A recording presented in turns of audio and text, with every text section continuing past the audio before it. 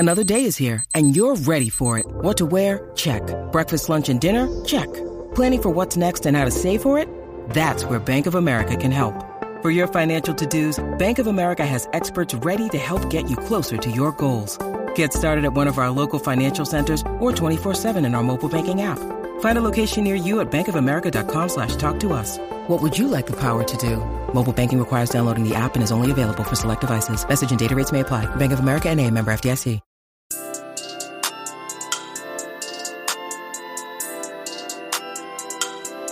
Thinking Basketball Podcast. My name is Ben. Welcome back. It's been a while. Today, I thought maybe we would just do something I've wanted to do for a long time, which is just spend a whole show talking about defense, because nothing plays on the radio better than talking about defense in basketball. And to do that, I asked old friend, the original guest, the OG himself, Mo Dakhil, from the other side of Los Angeles. How you doing? I'm doing well under the circumstances. Am I the original guest? Was I one of your first guests? I think you were the first. Yes. Yeah. Put that on the resume. Yeah, that always. That, folks. Yep. That will always go down. And I can't have another first. You're the only one. Oh man, you blew it there, bud. So let's level set. The idea of today's episode is that historically, defense is extremely undermeasured and underquantified. We've talked about this before, how hard it is to use data or stats to really get a decent approximation of defense, especially historically.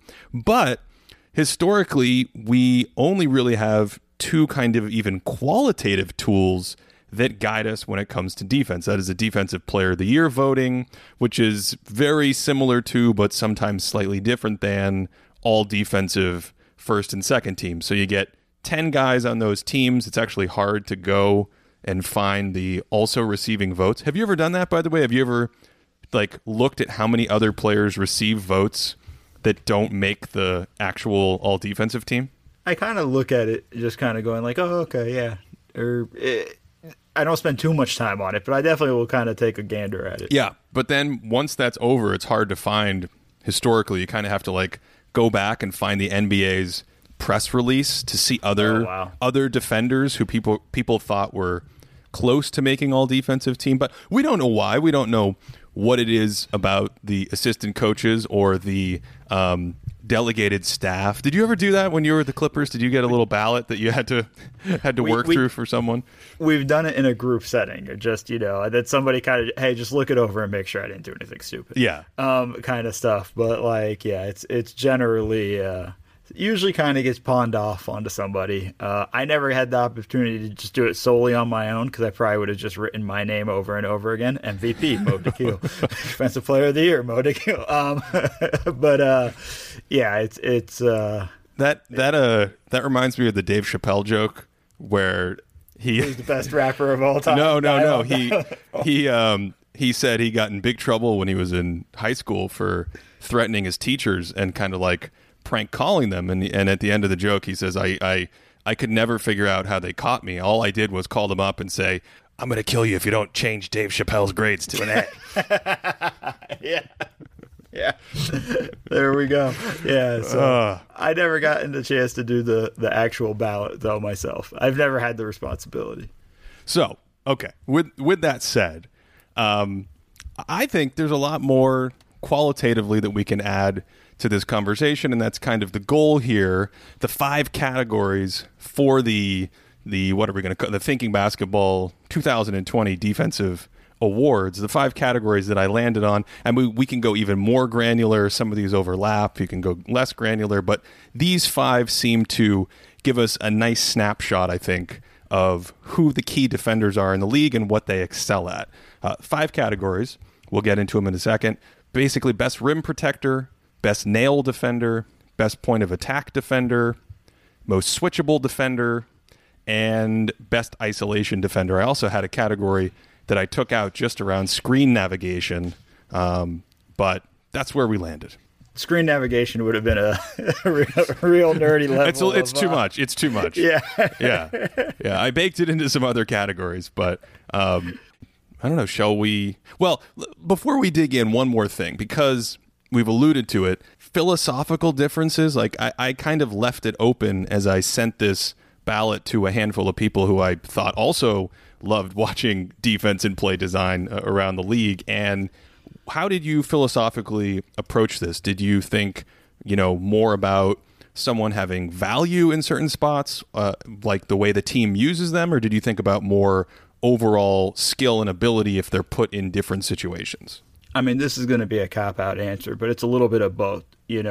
Obviously, if a team's not using a guy right, if your defense is all switching and you have Rudy Gobert constantly switching onto guards, you're putting Rudy Gobert in a bad system, and we're not going to be able to talk about how good of a rim protector he is, right? Because he's out on the perimeter now all the time. So it kind of goes hand in hand in those situations, and you could see it with certain coaches, taking a player and going, no, we're gonna change who you defend, and then you see that player all of a sudden become a better defender, or the other way around and become a worse defender.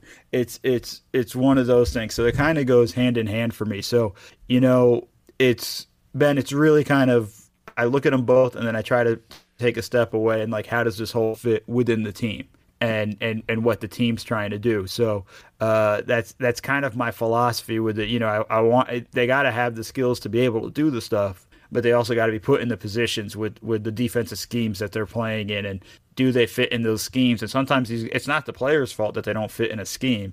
It's usually on the coach who's not putting them in the player is not putting them in the right schemes. To me, it's a coaching philosophy. It's I've seen a lot of coaches who are very much like, he doesn't play my style of he won't fit my system. I'm like, well, you got to adjust your system, because it's not like you can just go trade the guy.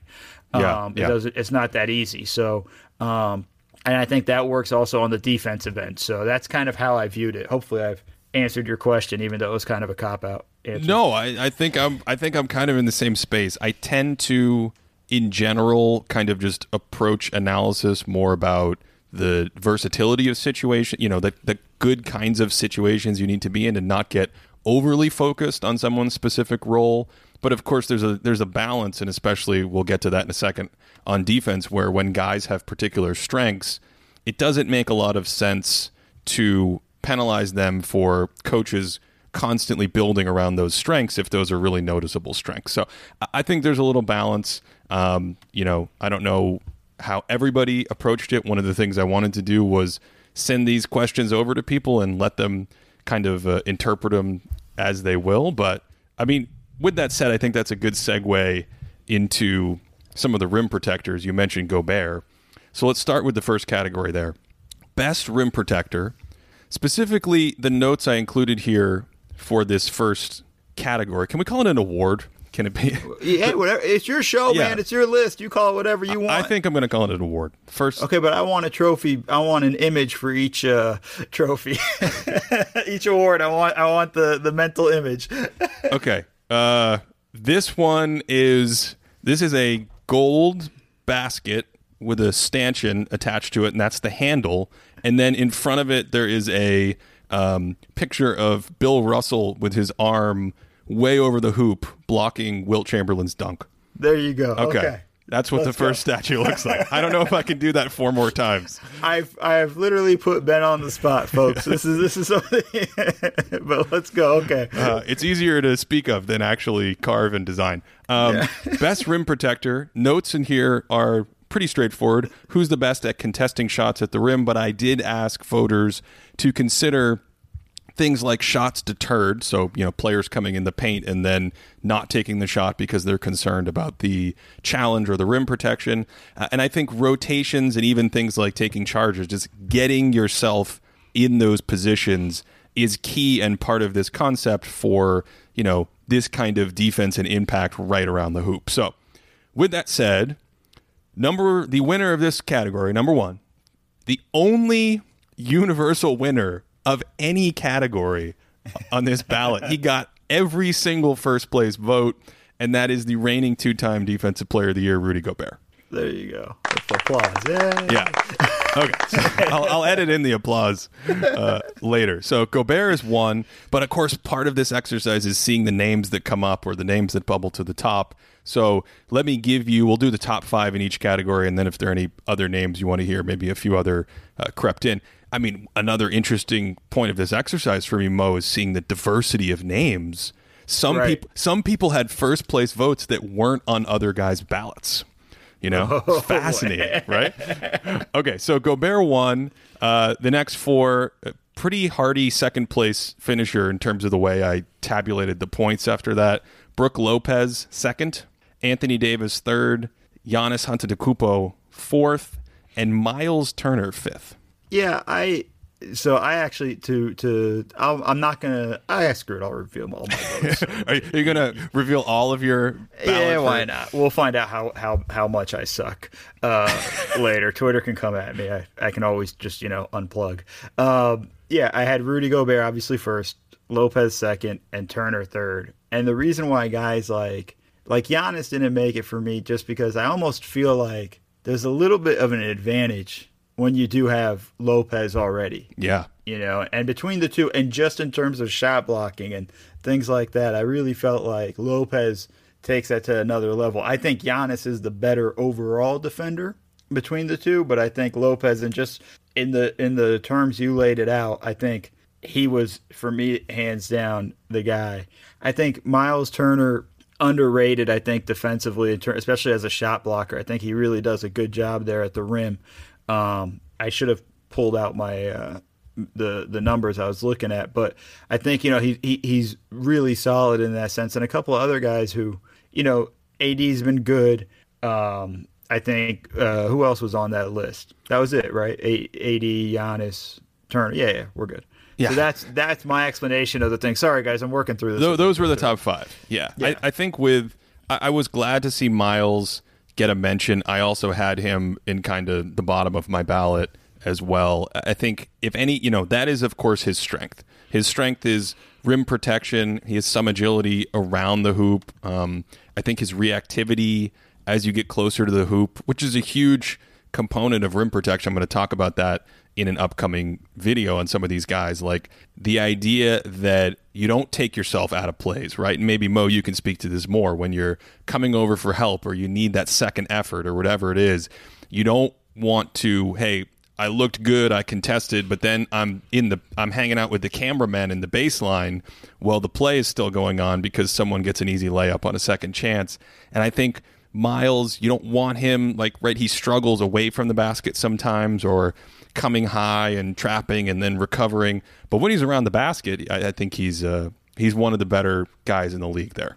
Yeah, and what you're talking about is kind of the maybe not even so much held true this year, but in the past, the Hassan Whiteside effect, right? Yeah, the going to chase a block to really just end up giving up a easy dump off pass. We want guys to rotate over, but there's a way to do it. And a lot of times you do have some big men who still have to learn. It's a process of learning it, but kind of just go all out to give up the block, and they end up just kind of causing more issues defensively and open up more holes, which the offense can take advantage of. So if they don't get the block, the defense is screwed at that point. So that's something that's you can see a lot from Whiteside, although I thought he had a pretty good year defensively this year. I think he got better as the year went on.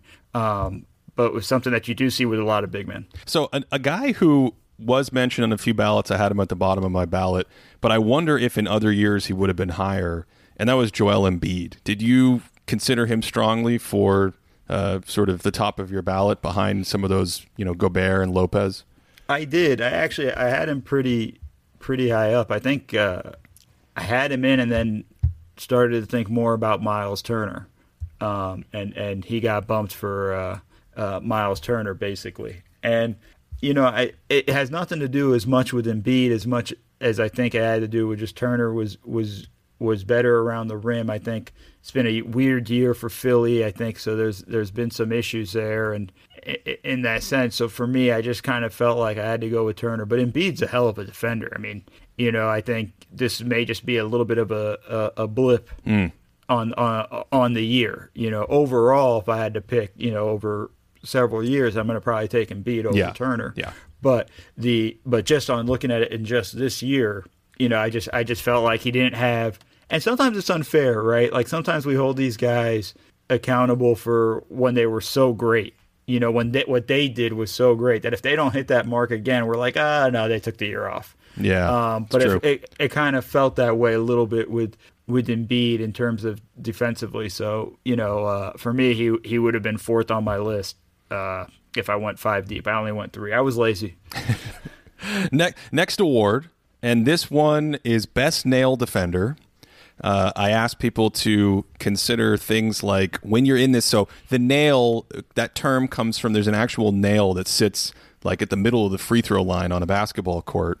And so as a help defender, a lot of times you are sitting in that position, and the responsibilities of that position often include things, Mo, like disrupting passing lanes, which I ask people to consider, and then the way you help from this area on penetrators, cutters, or digging down to help the post, and then closing back out to shooters. Just kind of this area of the floor. Did you want to say anything more about that before I tell you what the nail trophy looks like? No, I'm too excited for the nail trophy. No, it's such an important key. Like when I saw that on the list, I was like, ooh, this is a good one. I like that. Just because I think it's a very important aspect defensively. Having a guy on the nail sometimes is just more showing than anything else, than getting back to your person. But that act of showing allows your teammates to recover. It really makes your defense stronger in that sense, and being on the nail or in the right spot is so critical for teams. So I think that's kind of the way I look at it, and I love that you included that on the list. But you said it right at the end there, right? That's it. It's not just going to the nail for the purpose of going to the nail. It's not that every modern basketball offense requires a defender to sit at the nail.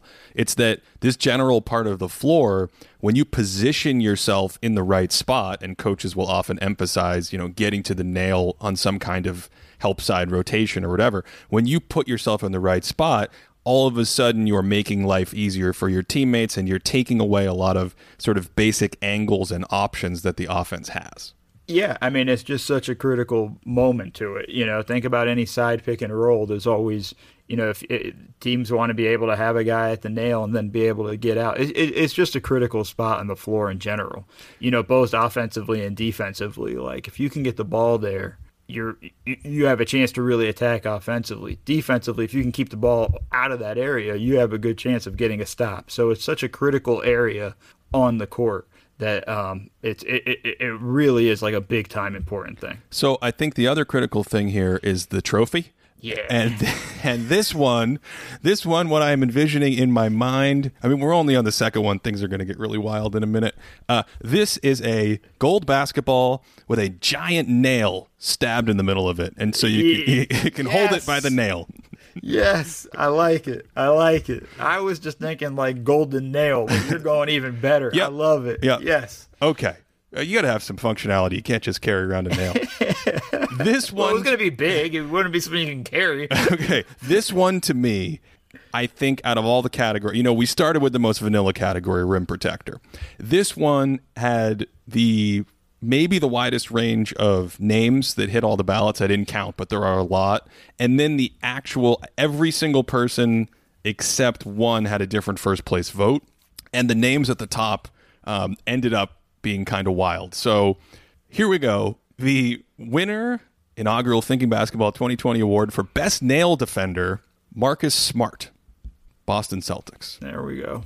And he was the only person who received 2 first place votes. One of them was mine. Second place was his teammate, Jason Tatum. Third place, Paul George. Fourth place, Robert Covington. And fifth place, Ben Simmons. Okay. Well, I'll unveil mine. I was one of the two who had Marcus Smart as the best nail defender. So I will confess right out of the gate, having just finished a tour de force film study. It was too long, Mo. I don't want to tell you how much Marcus Smart film I watched. But I actually did not have him on my ballot just in the sense that I don't think he is as active and destructive in that role as some of the other guys. I ended up with 3 long forwards. 3 long forwards. Yes. Right. So I ended up with Paul George, Tatum, Robert Covington, and I also was looking at Ben Simmons and Jimmy Butler. Fair. That's fair. I just feel like he's always around. And we talked about the nail and the importance of that spot. And one thing I should also say, for me, I just looked at it as best help defender. In that sense too, because like that's when a best nail defender to me, that's the best guy. That's the third guy in the defense that's coming in and can muck up plays. And that was something I felt like Marcus Smart does. Now it's interesting that if you're saying the film doesn't show to it, then I guess maybe I got to go back and do some more homework. But I think only in the sense, like if you phrased it the way you just phrased it, I think that's more fair. Only in the sense that I just felt like so many more of his actions were on ball or chasing guys off screens, or the Celtics will put him in that sort of most important defender responsibility lower on the floor near the baseline, or they do that scramble move where they put him in the post. So I just ended up not really thinking much about him as a nail guy, whereas Tatum, that's Tatum's office for the Celtics. Right. Okay. Well, that's fair. And then another guy I had that didn't make the list was Chris Paul. Yes, he was right behind Jimmy Butler. So let me throw in some of these other names. It's incredible. This category went crazy. Right behind those top 5 guys, Chris Paul, Kawhi Leonard, Patrick Beverley, Chris Middleton, which I thought was actually a great shout out because he does some of these things we talked about. Ben Simmons, Paul Millsap, Matisse Thybulle. Yeah, I kind of did think Thybulle a little bit. I just didn't think he had enough of a resume to have in terms of minutes played and things like that. Like I just didn't feel like he had enough. But he's probably a future number 1 on this list, right? It's like dangerous.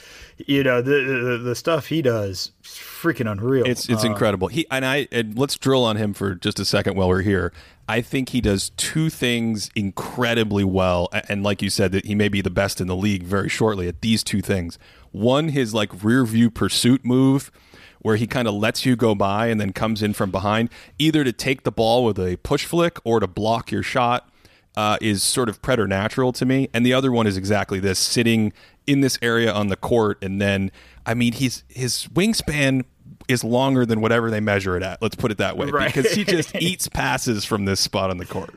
I mean, it's to me, it's kind of perplexing that the Sixers don't have a full court press on a regular basis. With Simmons and Thybulle and the length that they have, they've pulled it out every now and then. I've seen Coach Brown do it, but I think I would probably even do it a little bit more. I know it's harder in the 82-game season. It's hard to do a full court press all year and things like that, but I think they can find more opportunities to do it together when they have those 2 guys on the floor, and then you have Embiid in the back as your eraser. I think you have an ability to really kind of can cause some problems for teams, I think, by doing some sort of full court press with those guys.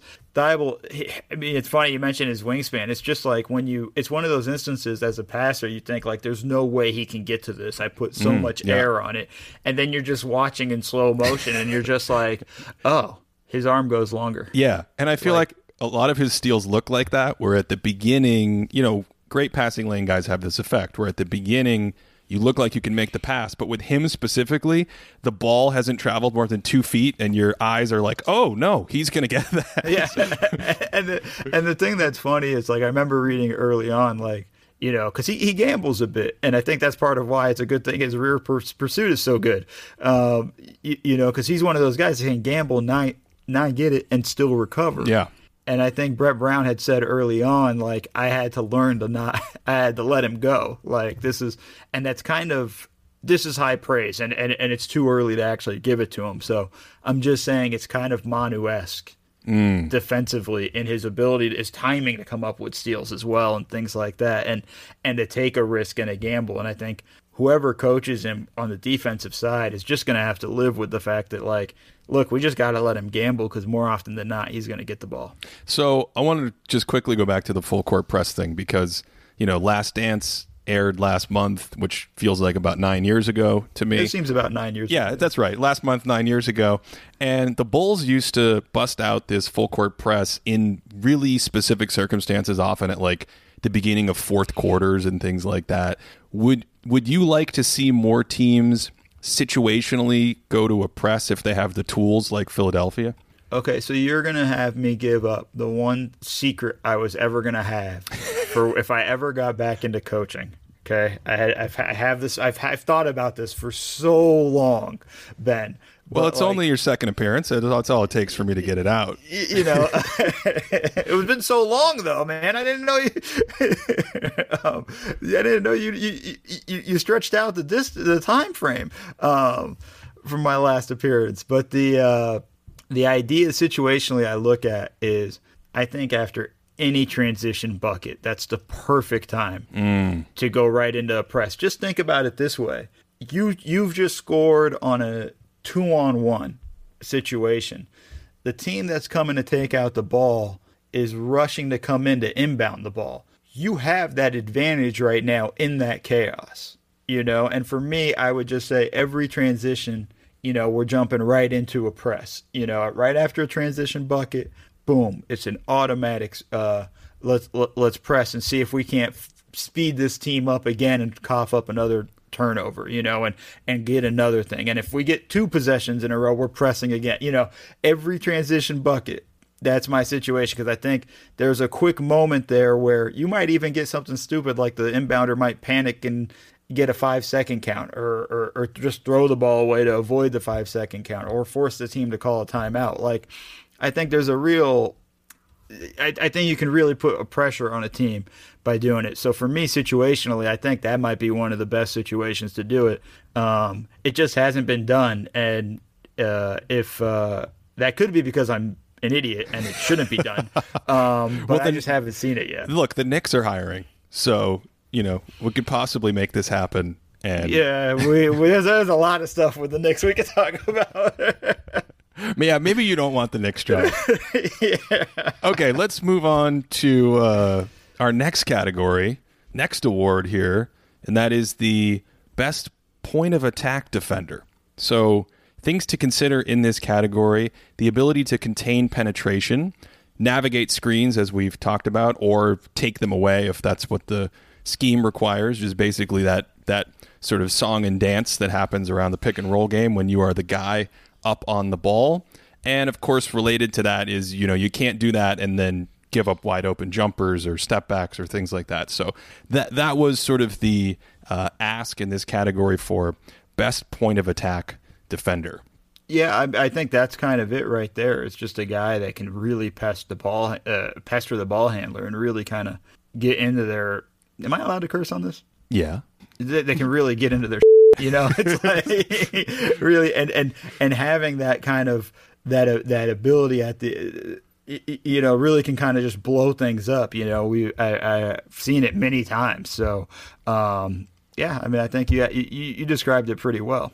Who do you think historically, like when you think of a great point of attack defender in NBA history, who do you think kind of epitomizes this? I mean, the glove, right? Like I kind of look at Gary Payton as a guy that can really, really just make you work the whole way through. I think another guy is Scottie Pippen, who, I mean, God, when Pip got his hands on you, it was over. You might as well just hand the ball off and go stand at half court because it's like you're done.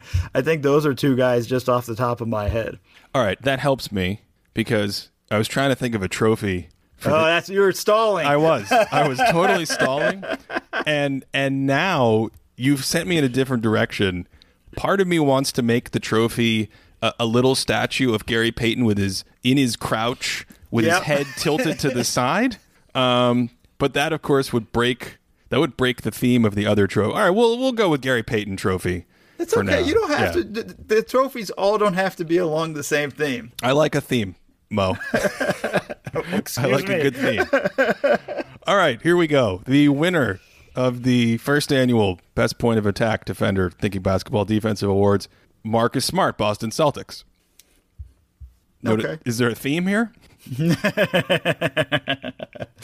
See, I did have Smart first in this category. He had 3 first-place votes and was at the top of most. He actually dominated this category. This is the second biggest win based on how I tabulated the votes outside of Gobert. So he was first.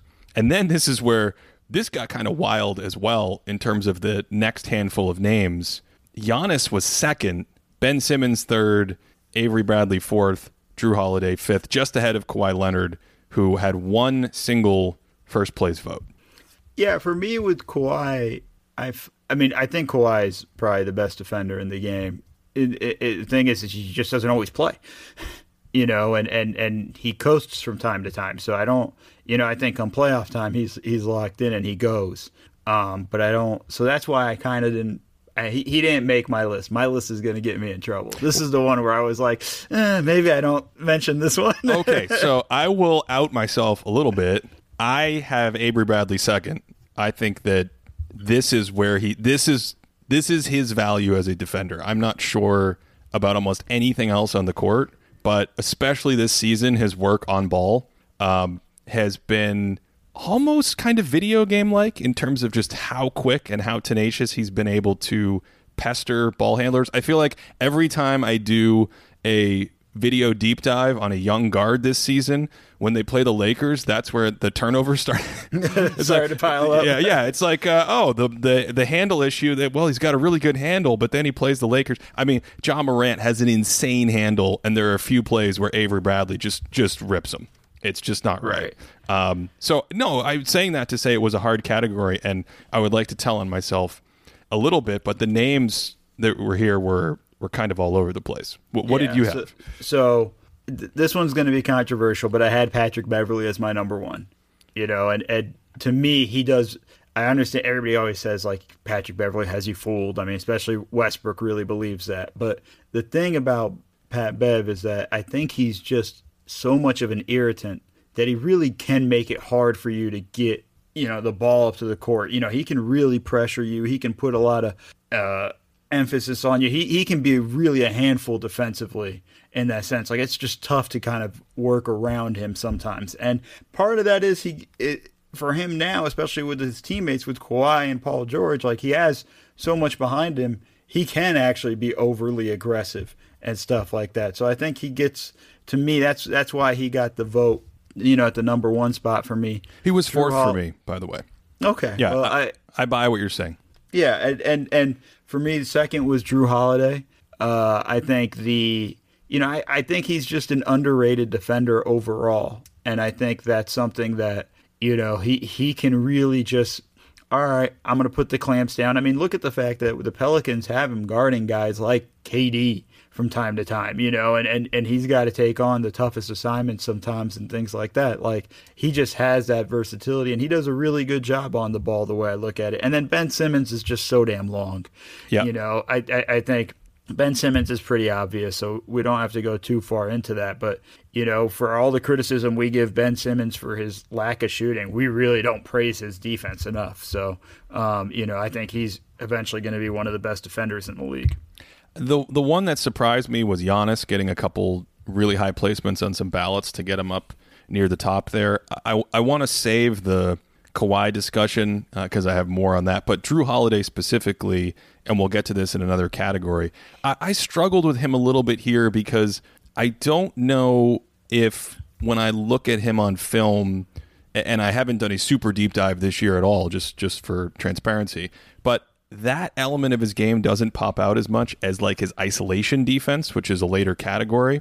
And it's interesting that you evoke like putting him on guys like Kevin Durant. That's where I think he shines, is that, more on an island kind of defensive situation. Mm-hmm. Yeah, maybe I might have gotten mixed up here a little bit with the definitions when I was doing this. But yeah, I still think he just does a good job. Like, I think he can disrupt in many ways. Obviously, this wasn't this year, but the Portland series is really where I kind of started to pay attention to him defensively. Yeah. And he really kind of showed up in that series. So for me, that's kind of where it started for me. And then obviously I've kept an eye on him defensively, and I just think he's all around a solid defender, and I think he could do a really good job at the point of attack and really kind of. Yeah, I think he has that ability to really blow things up. Specifically, what he did to Lillard in that series, is that what jumped out to you, or just other stuff?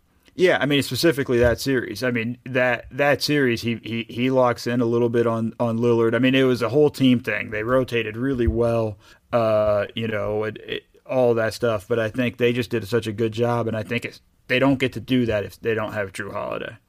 Let's move on to one more guy here I do want to mention in this category who only got a few extra votes. I kind of had him down near the bottom of my ballot and didn't even include him. I just was thinking about him, but I think he's worth discussing because he plays for the Bulls and no one watches the Bulls, and that's Chris Dunn this year. Yeah, I haven't watched the Bulls this year. See, that was my suspicion. My suspicion was that too many people are like-minded here in this group voting on this, and it's hard to watch a lot of Bulls games. But Chris Dunn does particular things very well from what I've seen. I've tried to look a little deeper in this exercise, and I mean his hands are incredible, and his quickness and footwork in these particular situations really, I guess I'll say it stands out. I mean, what I'm fascinated by is if you put him on a better team with better coaching and kind of better defensive principles behind him, would he take Pat Beverly, right, who is good at a lot of stuff, but would he even be an upgrade because he's bigger, he's got better hands, he's longer, et cetera, et cetera? Yeah, I mean, that kind of goes back to what we said at the beginning, right? Like, being in the right scheme and in the right situation, can highlight your abilities, and I think that's this is the exact opposite. He's in a tough spot with not the best coaching scenario and stuff, and we're seeing glimpses of how good he is defensively. And when I say you've seen glimpses of him defensively, because again, no one watches the Bulls. I haven't watched a lot of the Bulls. I think I've caught them here and there, but not enough to form that opinion. So I think that's the thing. I think it just kind of comes down to situations, and he's got the size to be a better Beverly, then that's a positive thing going forward for him. So that's something that we just got to keep an eye on. But I'll watch for him now. Next category, next award, this is the best switchable defender. And here we're considering the ability to successfully guard multiple positions, but it's left up to voters to decide if that's like 2 or 3 positions that are elite, or you can guard all 5 positions, but you're only strong at 1 or 2. It's kind of open to interpretation, but we talk about this concept all the time in basketball, switchable defenders, and I think there's no obvious way to balance that, right? Like you have a guy that can guard all 5 positions versus one who's really great against 3 positions. So, all right, without further ado, the winner of this category, best switchable defender 2020, Giannis Antetokounmpo. Okay. All right. Narrowly beating out Kawhi Leonard, and then a little bit of a drop, Robert Covington, Bam Adebayo, and Anthony Davis. Oh, actually, Anthony Davis and OG Anunoby tied. Someone had OG Anunoby first in this category. Oh, my gosh, Marcus Smart as well. These guys I just realized these guys all tied. There we go. Yeah. Thoughts? I didn't have Giannis on my ballot. I mean, granted, I just did top 3. But when I think switchable, I had Kawhi number 1, right? Like he's just that guy. I think Covington has proven so this year, even going from Minnesota to Houston and then playing basically small power forward and shooting up his blocks to I think he's, at the time that everything ended, he was averaging 2.5 blocks a game for the Rockets. I think I think his ability to go any different ways. Yeah, I had him second, and a lot of the stuff in Minnesota that he was used for was basically like point of attack, guarding. Sometimes he'd guard point guards. It's just incredible. So anyway, keep going. No, and then I had Jaylen Brown, who I think's I think for me it was a debate in my mind of Jaylen Brown and Marcus Smart, and maybe part of it was because I went Marcus Smart with the nail. I said, let me give Jaylen Brown a little bit of love. Might have played into this more than it should have. I'm fallible, people. Sorry. But I think Jaylen has that ability across the board to defend any position, in my opinion. So, and for the Celtics, him and Smart kind of have to, because they don't play with the center, for a large amount of time, and I think that's something that's key there. So, I understand it with Giannis. I haven't seen Giannis guard a ton of shifty point guards. Yeah, no, I don't think he can. And on that team, he doesn't have to. Yeah. Right? We talked about it. Bledsoe, Hill, Matthews. He doesn't have to. So for me, like when I was thinking switchable, part of me was thinking a guy that can go from guarding a big to guarding a small. And I just don't think Giannis really has that in him. So that was why he didn't make my ballot. Now, if we're just talking, switching from like a small forward to a center, yeah, Giannis can do that. For me, when I view this position and just kind of the way the game's played now, you need to be able to defend smalls. And I just don't see that from him yet. So my ballot was, I guess, in a way the one that, because it was close at the top, that pushed Giannis above these other guys. I had Giannis 1, but I had the same interpretation that you just had, which is I don't think he's, well, 1, he can't guard shifty point guards. He just can't. But 2, I think he's phenomenal like 3 through 5, right? And so I kind of valued the fact that any switch action or even any defensive scheme 3 through 5, as long as the 3 isn't like, you don't want Giannis chasing guys around screens, which I guess is another argument for maybe not having him first as I talk through it. But I just thought he was so good in those 3 positions and sort of the versatility in those positions and, the stuff you can do even off screening action, as long as it's not a shifty point guard. But yeah, I mean, this is tough. 2 other guys that I had on my ballot that are up here as well. And I feel kind of the same way about both of them. Anthony Davis and Bam, just the versatility you can use in schemes with those guys, and kind of, if you want to switch stuff, if they end up on smaller, quicker players, as long as you have something behind defensively, that's usually still okay or still solid. It's an interesting category, right? Where it's like, what are you going to value? And then look at how different guys bring different values to this concept of switchability or versatility. Yeah, and really, because the game is different now than what it was 10 years ago and whatnot, I think that ability to guard the guards it weighs heavily. It's interesting because you're right, AD's pretty good at it. Bam is really good at it, and I kind of feel bad that I don't have him anywhere on my list. I feel like I screwed up. Yeah. No, I'm having the same kind of like, as we talk through it. I was scared of this podcast, by the way, from when you've asked me. If people want to know the truth, I was just like, damn, I'm going to get on there and I'm going to say something and I'm going to be like, damn it. So yeah, I'm scared of this one. Well, Mo, no one is telling you to reveal your entire ballot every time. You could make it a little bit more clandestine for folks, and then... Well, it's too late now, Ben. Best switchable defender trophy. I guess I should hit that before we move on. Oh, yeah, we did kind of forget that one. Yeah. Man, my first thought was a basketball sitting on top of, online... This what I'm talking about? The arrows online. No, I'm just curious where the hell you're going with this. The up and to the left arrow icon. The icon with things switch in exchange, where you've got the 2 arrows going in opposite directions. Yes, that's the play. That's the holder, and the basketball sitting on top of that. That was my thought. That's a hard one. Maybe you put the basketball in the middle, and you have the arrows to switch your camera phone. I think my favorite thing about the internet is we're going to get more feedback on design ideas for these trophies than the actual defensive players. I'm okay with that because I don't need anybody to come at me. So I asked one person who I sent this to if they, know other people inside the league who would also want to fill it out. We only had a handful of people, and he said knowledgeable to fill it out or willing to fill it out. Those are 2 very, very different things. All right, last category here. And which one did he say? Which category did he say I fall into? last category, Mo.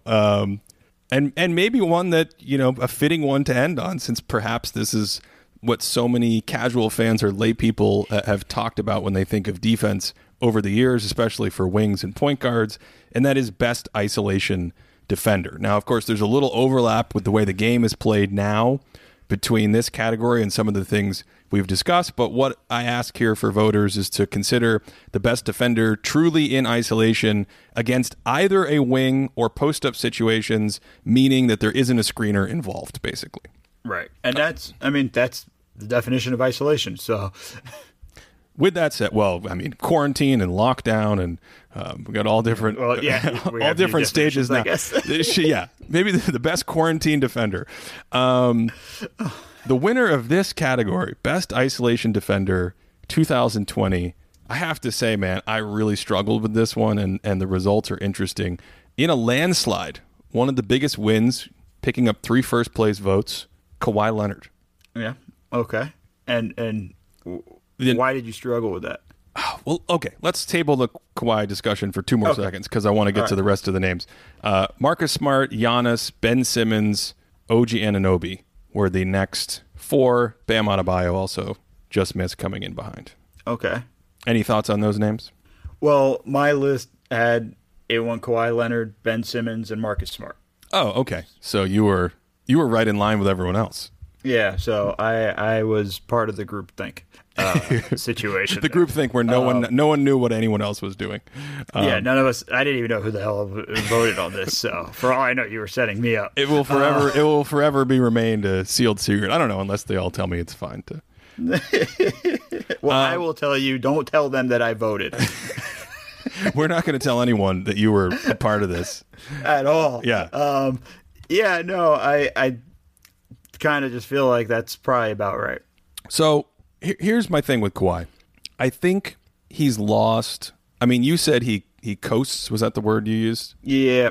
I think there's some truth to that. Like, he obviously is more engaged in the postseason, at least if last year was any indicator.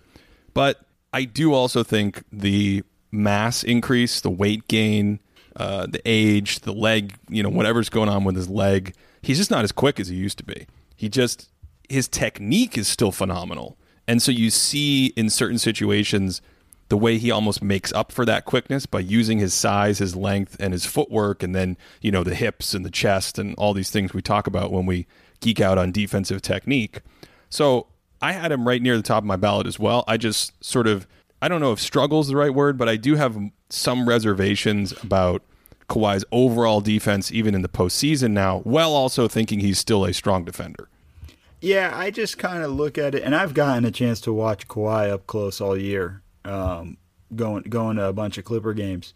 The thing about him is, like, when he wants to get that stop, it's over. Yeah. They're just very, very, very, very few times have I seen it where I want to get this stop and him not get it. Like, there's just defensive will to that. And I think, his ability, let me put it this way, teams are scheming to get him completely out of the way defensively.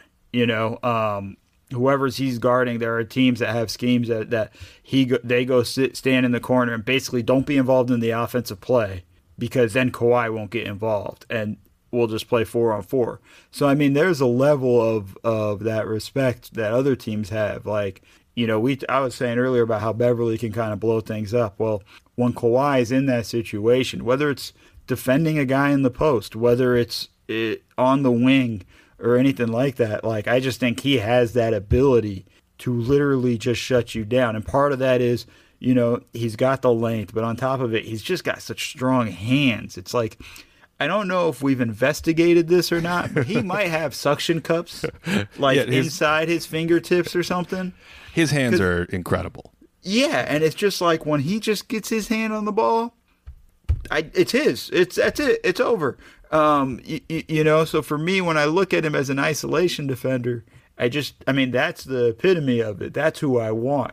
If it comes down to play where I'm like, I got to get a stop and I got to put, our best guy on their best guy, regardless of position, I think I'm just going to go with Kawhi. Like, I got it. Let's go, and the Clippers play relatively small, so there are times he's going to end up having to play a big man or things like that. Like, he's got the strength to be able to do it. I know you're talking a little bit of like him being worn down a bit, and my biggest concern is his knee and how it holds up and everything. But, fully healthy, I just think he's the best one out there. Yeah. I mean, it's hard for me to argue too much with that. I think when I say he's lost quickness, that probably only comes into play against good point guards. And, it's not fair to expect somebody to shut down every position.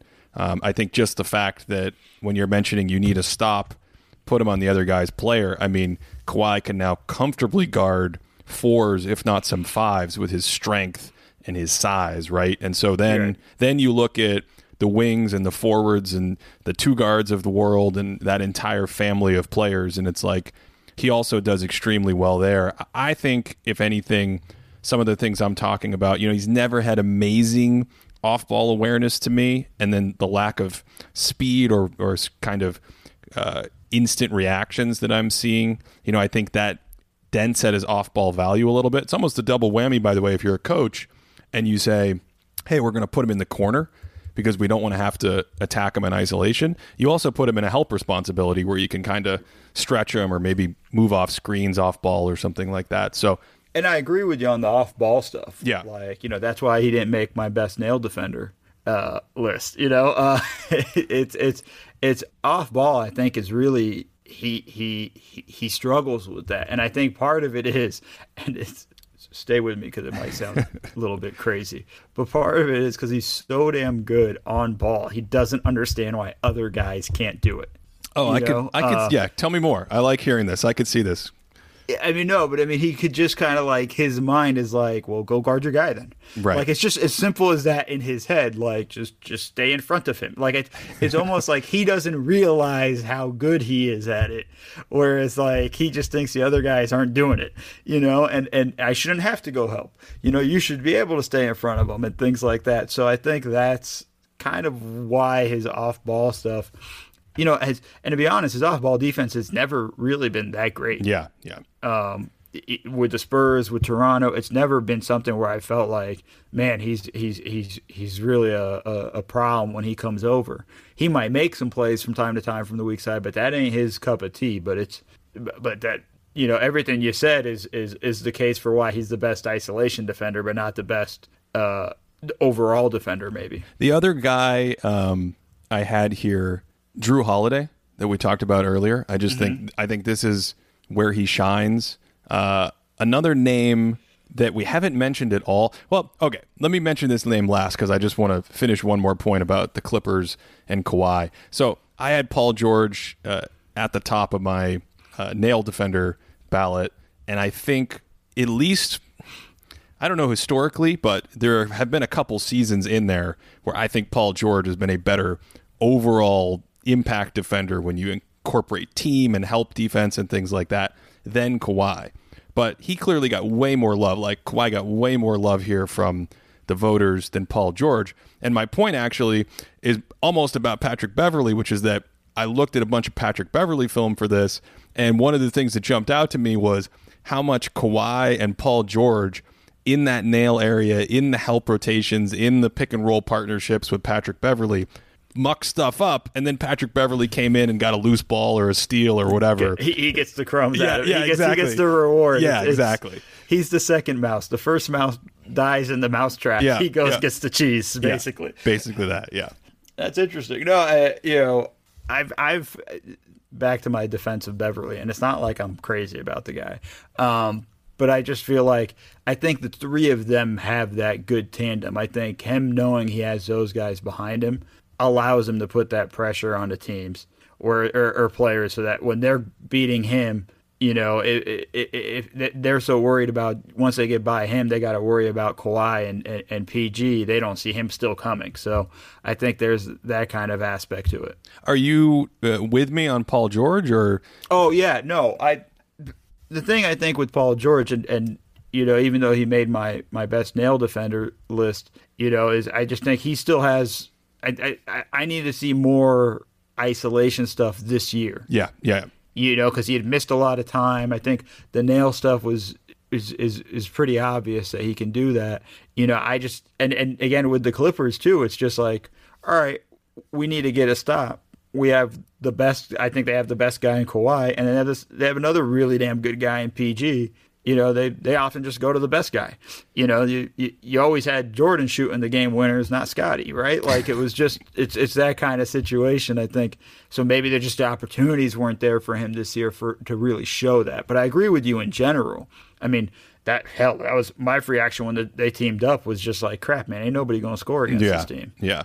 The one other guy who I was alluding to earlier, who really wasn't mentioned, he did have a couple votes down near the bottom of some categories. I certainly considered him and had him maybe at the end of my ballot in some categories, but that's Draymond Green this year, who, of course, historically has been so incredible, and I think has kind of gotten an unfair reputation for being like a massively different defender in the playoffs than the regular season, just because you're more engaged in the playoffs and you bring that fifth gear in like year 4 or year 5 of your finals run. That doesn't mean that your regular season defense is just chopped liver. And of course, the Warriors this year have been a mess. He's been injured a lot, but have you seen enough of him this year to say he's, dogging it or washed, or, where do you kind of land on him this season as a name that was conspicuously absent from a discussion about defense around the league? I'm not going to say he's washed, but I think it's just this whole year going into the season with the Warriors really did feel like a gap year. Yeah. And then once Curry went down, it was like, oh yeah, it's definitely take the year off, kind of thing. So I think there are times where he was engaged and there are times where he wasn't. And I'm not meaning this in any sort of negative way. It's, hey, let's make it through this season and let's get to next season. And I think he was using a lot of this season kind of observing his teammates. The thing about Draymond, I think he has one of the highest basketball IQs, especially defensively, than most in the league. I think he's got to be like top 5 defensive IQ. I think he was kind of looking at his teammates and who he can work with and kind of coaching up a little bit more than actually himself doing it. Is kind of the way I felt. Now, it's not like I've watched a massive amount of the Warriors this year. They're at Bulls level of viewing for a lot of people. They kind of were tough. They were a bit of a tough watch. So, I think that's kind of but that was kind of my feel about Draymond. It wasn't that I felt like he was washed. It felt like more like he was resting the whole, like he wasn't going to really kill himself this year. Yeah. And I think that's kind of why he's not on those lists. Normally he is, I think he's great. I want to throw another name at you, though. Please do. And this one kind of surprised me a bit, too. We're so used to seeing this guy coast all the time, but he really hasn't this year, and that's LeBron James. Yes. Defensively this year. He's been really good, right? He's been locked in from day one, and that was kind of one of my questions about the Lakers early on was, LeBron, like I said, LeBron has to lock in and take the regular season take it seriously, more so than he has in the past, because this is such a new team. They all need to gel and get that chemistry together and know who's going to rotate, how they're going to rotate and all that, and he has to be involved in that. And he really stepped up to the challenge. Something I just wrote about him for Bleacher Report, but something that really caught my eye was his defensive numbers for the last 15 games. Or maybe it was the last 10, excuse me. But like the team's defensive rating was below 100 when he was on the floor, over those 10 games. Like and defensive ratings as a metric, something that my podcast partner Seth Partnow kind of drilled in my head. It's not his defensive rating, it's the team's defensive rating. So, I don't know how much credit we give him for that, but like him being on the floor mattered defensively, and he was making rotations. I have clips on top of clips on top of clips of him rotating over from the weak side, him trying to lock in, him rebounding really hard and coming over and, not only chasing a block, but if he doesn't get it, still being in position. Like this was a really eye-opening thing when I went back to watch it recently. So I think his defense isn't getting enough shine as it should this year. It's such a great call out because he didn't appear on any ballot, on any category. There may be a few where you want to include him in kind of, not at the top, but one thing that he has always done incredibly well is read plays. He's got a computer database in his brain of playbooks and what other guys like to do. And the thing that jumped out to me was doing the Anthony Davis deep dive that I just put up on the Thinking Basketball YouTube channel, where it's like, okay, yeah, Anthony Davis impresses me as a defender, but there are all kinds of actions this year where LeBron is pointing, he's early, he's putting in a second effort, he's smothering guys as part of the play. I mean, his man defense has been good. His rotations and help defense and the activity there. For me, Mo, I don't know how historical you get with some of these guys, but for me, it's his best defensive season since 2016. And from a regular season perspective, even earlier than that, maybe back to Miami, just in terms of the combination of effort and impact. Yeah, no, I think that's right on. I think that's the level of where we're at with that. I think, that's the kind of season he's had, and that's why the team's been as good as they have been, and I think they're top 3 in defensive rating. I think, it's the thing that gets lost a lot about defense is it's never one guy. It's your whole team. All 5 guys got to be involved. All 5 guys got to be aware. And as soon as one guy breaks the chain, the whole thing falls apart. And a lot of times in the regular seasons in the past, LeBron just didn't make the rotation. Now, it wasn't that he didn't know to make the rotation. He was resting himself. And we gave him a pass for that a lot. But this year, he hasn't been. This year, it's everything you said. He's been on top of it. So I think I'm with you there. This has probably been his best defensive season since Miami, regular season-wise. And part of that, too, some of that credit has to go to having Anthony Davis with him and knowing he's got help there. You were mentioning Avery Bradley. Danny Green's another guy who's a pretty good defender. Not great. It's kind of lost a little bit of a step. But, and some of it goes to Coach Vogel for putting these guys in that system and getting that going, And I think that's the whole thing of it. But it's been a surprise. I'm not surprised he wasn't on the ballot. He wasn't on any of mine. He probably could have made a list here, one of those lists. To give you an example, Danny Green did get sort of like whatever it was, a 5th place vote in one category, but LeBron got nothing, literally.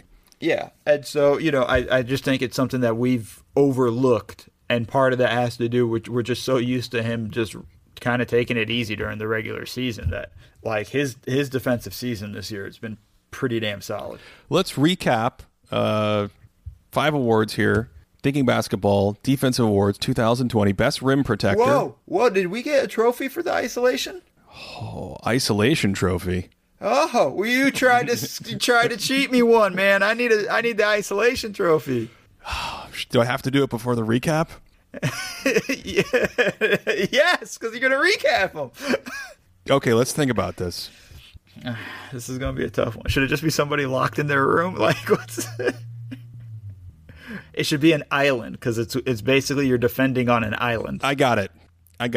What you got? It is a little gold version of Rodin's The Thinker, thinking in isolation, but instead of his head on top of the fist, it is a basketball.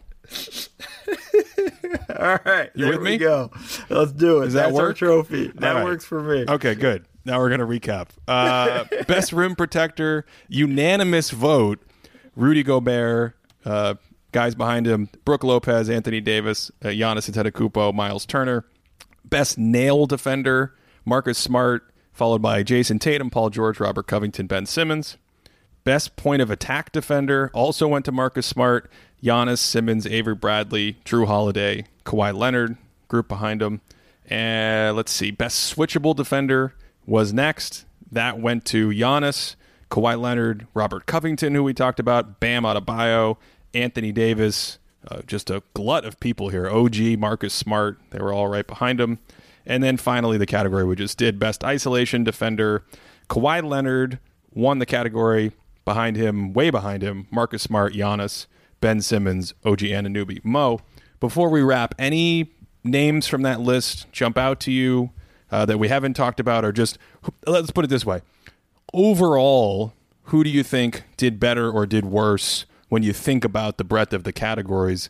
Names that kept popping up or names that were only in like 0 or 1 category? Well, I think it was interesting to see how many times Ben Simmons popped up. Marcus Smart, I think, got in there a lot. I know I'm guilty of it. I think the surprise, at least I'm a little disappointed in myself. I already said it, but I probably should add Bam Adebayo somewhere. Yeah. In those lists. He wasn't on a lot of ballots, surprisingly. Yeah, and I think that's a problem of us. not him. I think that was just some of us kind of forgetting about him, you know, and in that regard. But those are probably my main thoughts on just the overall lists and where guys fell. Here's an interesting question before we go. Was this kind of exercise harder and kind of in the sense that it demanded more breadth of thought? I mean, we've talked about players that we easily forget or haven't been able to watch.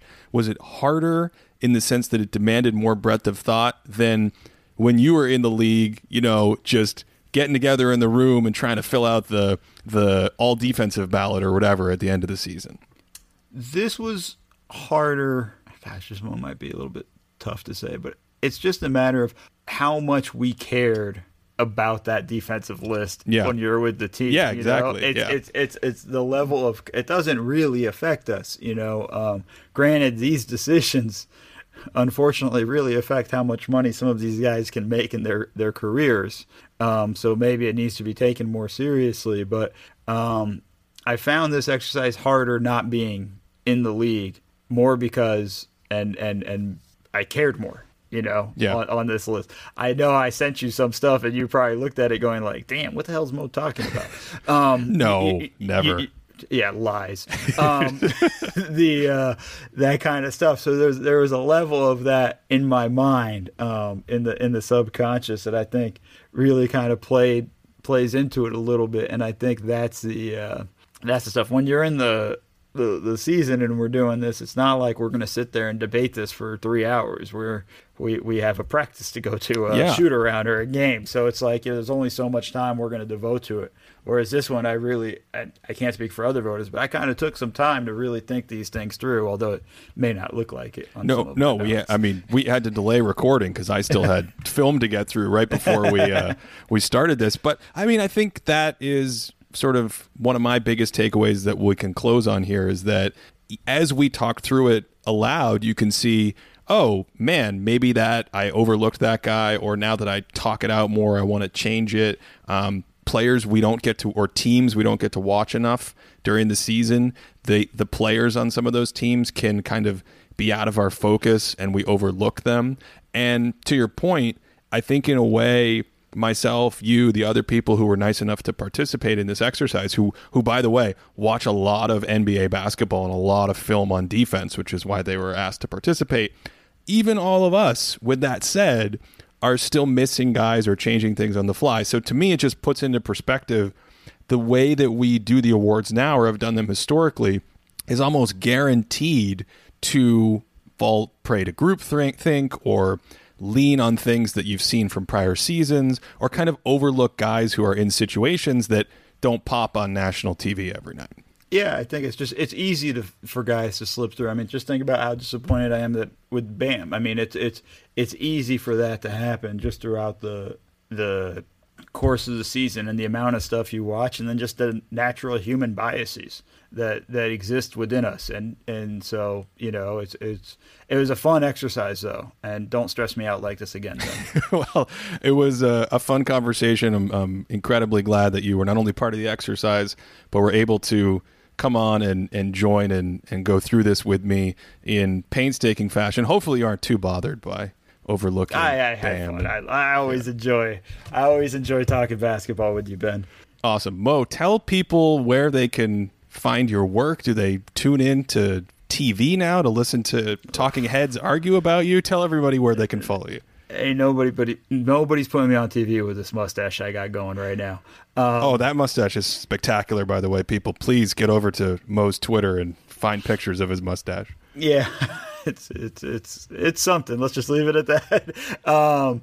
You can find my writing at Bleacher Report. I just put a piece out on LeBron.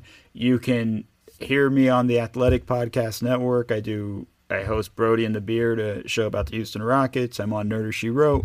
And just follow me on Instagram and Twitter at @ModDakhil_NBA, MODAKHIL_NBA. And I will always be tweeting what I'm doing on there. So just follow me there, and that's how you can find me. Awesome, Mo. Thanks so much. No, thanks for having me. To support this podcast, head on over to patreon.com/thinkingbasketball. There you'll find additional content. We've got some articles, extra videos that don't make it to the Thinking Basketball YouTube channel. We have an online discussion community, historical database of stats, and of course it just helps produce more of these shows. A big thanks to all current Patreons and new ones out there. Hope wherever you're listening in the world, you are staying safe these days with everything that's going on. And we'll talk to you in the next episode. That is not how I end my podcast. You end your podcast by saying, thanks for listening. And of course, wherever you are out there, I hope you're all having a great day.